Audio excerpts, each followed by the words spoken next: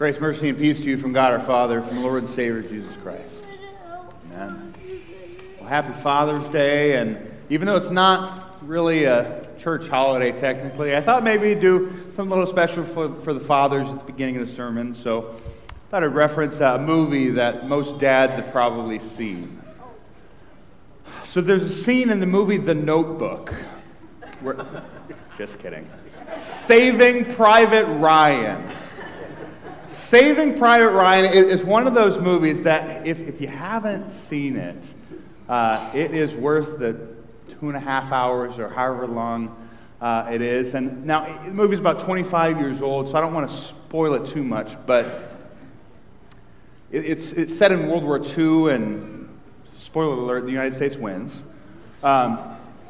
But the main kind of thrust of the story is this group of soldiers risking their lives to save one soldier to bring them home. And at the end of the movie, as many soldiers have given their lives for the sake of this one soldier, the captain, in his last words, he looks this soldier in the eyes and he says two harrowing words: "Earn this."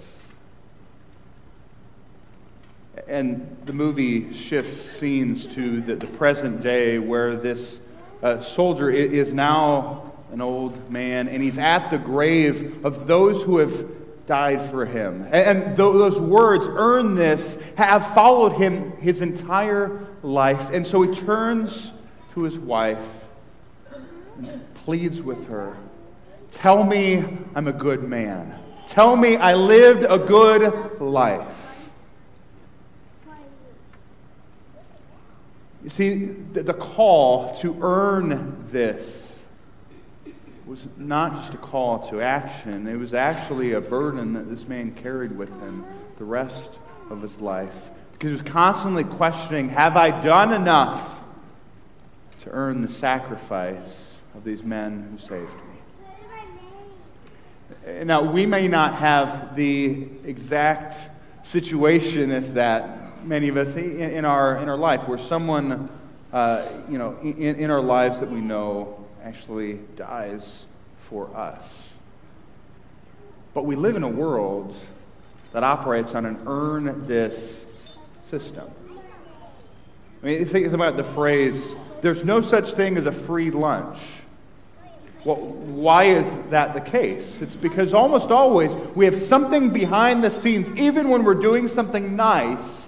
It's for the sake of building up credit, so that later we can ask for something we want and say, "Hey, remember that time I got you lunch here?" Or remember that time I did something nice for you, and now I have something I need to ask for. I mean, I want someone in the floral industry to do some research on this, but I'm pretty sure that the majority of flowers are bought after someone has already been forgiven for something they've done. Forgiveness is offered, and yet what do we think we need to do? I need to earn that forgiveness. I'll pay you back. I promise I'll make it right. And so is that forgiveness really a gift in the first place if it has to be earned? See, we have this desire, this kind of need, the social currency to earn whatever it is that we have. You have to earn forgiveness. I mean, we have a phrase, "fallen from grace." Someone has fallen from grace. It means they're no longer in favor. And so how do you get back into grace once you've fallen from it? Well, you earn it. You put in the time, you do the service, you build up the trust, and then maybe you'll be back in society or in that person's good graces. You see, we don't actually really know. We think about grace all the time, but in our world, we don't really know what it means, because we live in a world that is constantly about earning whatever it is that we have. And at the same time, we're constantly at risk to lose everything that we've worked for. Because a system that is based on earning stuff is not a system that actually lasts. and yet it's so natural for us. So why would God operate any differently? The rest of the world is based on this transactional earning economy, and so why would God operate any differently? The simple truth is that for most Americans, even American Christians, He doesn't. The American Christianity, by and large, we emphasize whatever we do for God. How do you know you're saved? Well, what's the most recent thing you've done? And if I've been a good person, then that's fine. I mean, most American Christians have dedicated or rededicated their lives to Jesus many, many, many times. Because I thought I meant it the last time, but then I messed up. And so now I really mean it. And we have to really mean it if that is our source of hope and comfort. Pastor Cale mentioned last week about most eulogies are simply about what a great person that deceased was. I was talking with someone a few months ago after they lost a loved one, and they shared with me, they said, if anyone is in heaven, it's them. Notice the doubt in that sentence. If anyone is in heaven. And the implication there was, well, she made it, but I'm not so sure about me. Because we assume God operates on a earn this scale. That I must have to do enough. And the question is, how much is enough? Do you ever know if you've done it? Do you ever know if that third or fourth baptism or rededication, if that's going to do it? If we're focused on earning our favor, earning our standing, earning our confidence before God, it's never enough. We never make it. And on the flip side, we can spend so much time then building up our own resume before God. Where I've served, I've come to church, I've done all these things, and so I end up spending my life creating this nice binder of good things that I've done, of ways that I've served, of good works, and I assume this will be enough. And actually, oftentimes, how we end up using the binder is, I've done all these things for the Lord. Look at all what I've sacrificed. Look what I've done. And the one time I ask for something, God, the one time, after years of service, years of faithfulness, the one time I need something from you, you say, no. God, you owe me. What happens is when we think we have earned favor or blessing from God based on our works, we end up sounding an awful lot like the older son in the prodigal son parable from Luke 15. Father, you didn't even sacrifice a young goat for me and my friends to celebrate, and yet when this son of yours returns, you slaughtered the fattened calf. And that older son is just as lost as the younger one. See, when we think life is about crafting our own resume, our own binder of good works to earn favor, standing, blessing from God, we are just as lost as those that think they can't possibly come. God wouldn't possibly want them.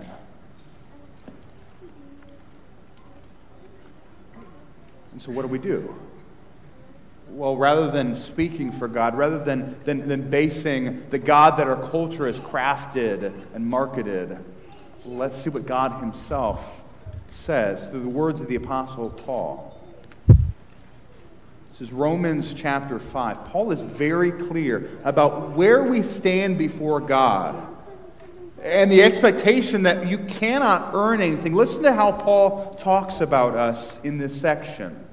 Verse 6, for while we were still weak.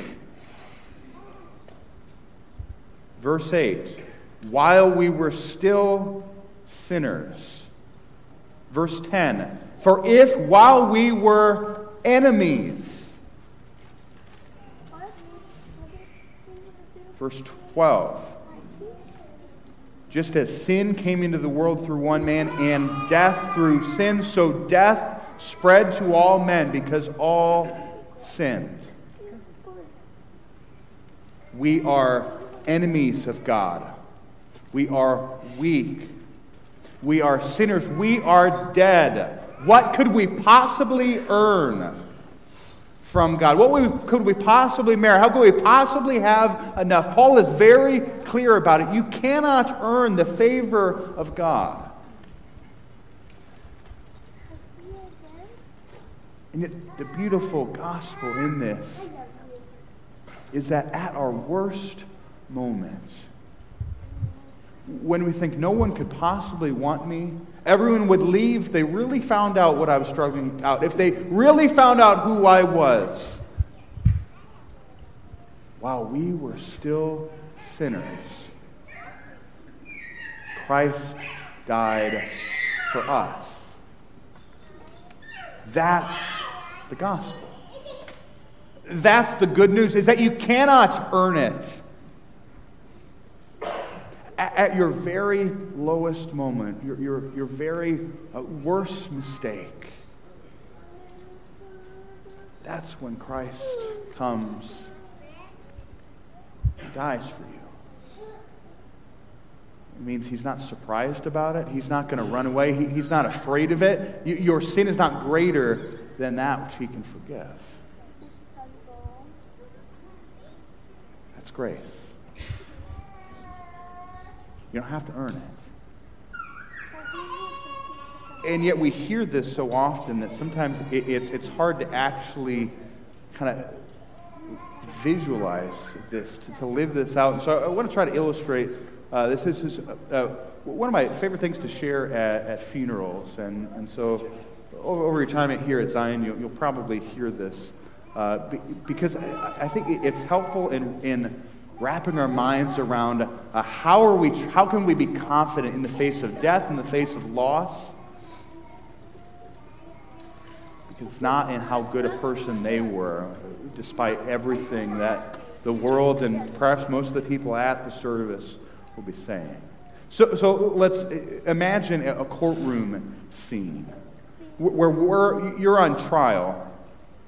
God the Father is the judge, and his perfect standard, because a perfect God does not mix with any imperfect, rebellious sin.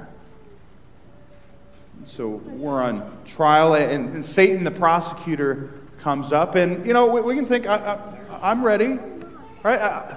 I've got my binder. Here's all the good things that I've done.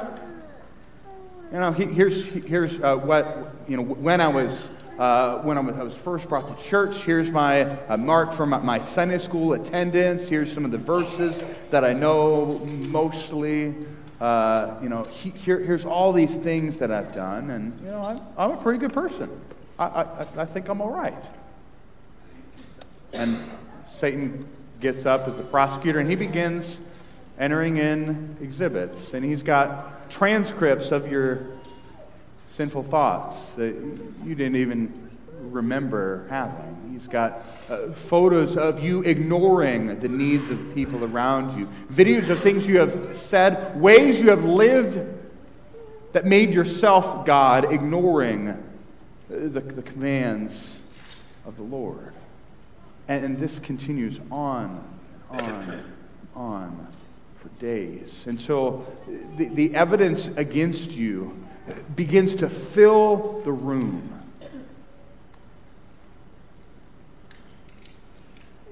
And after days of this, after the room is filled with this evidence, Satan goes, all right, you get the picture. And then he looks at you and says, you're mine. Good luck.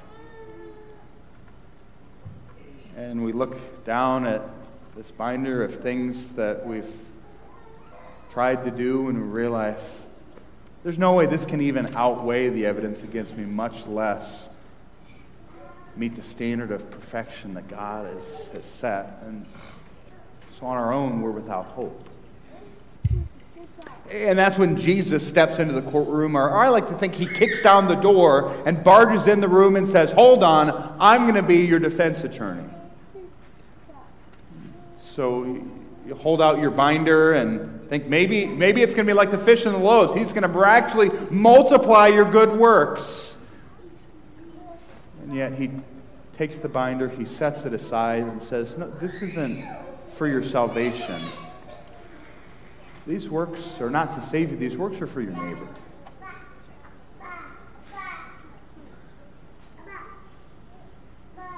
And so Jesus stands up and he goes, Exhibit A. And he points to the markings in his hand where he was pierced for you on the cross while you were still a sinner. Because on the cross, Jesus knew every bit of evidence in that room, and he still chose to hang on that cross carrying that for you. Exhibit B pointed to his side where he was pierced to prove that he was dead. While you were still a sinner, Christ died for you. And then Exhibit C. He pointed to his body that he was dead, but is now alive. He is risen. And Satan begins to object. Relevancy. Jesus isn't on trial. You are. Jesus says, Father, not only is it relevant, it's the most relevant thing of all. In fact, it's the only thing that matters. See, I died for you in the waters of baptism. You were brought into my family. You were brought into my death and resurrection. I know you. And with that, all of Satan's evidence, all of your sins, your failure, rebellion begins to disappear until the only evidence left is that of the resurrected Christ. And your Heavenly Father looks at you through Christ and says, welcome home, good and faithful servant.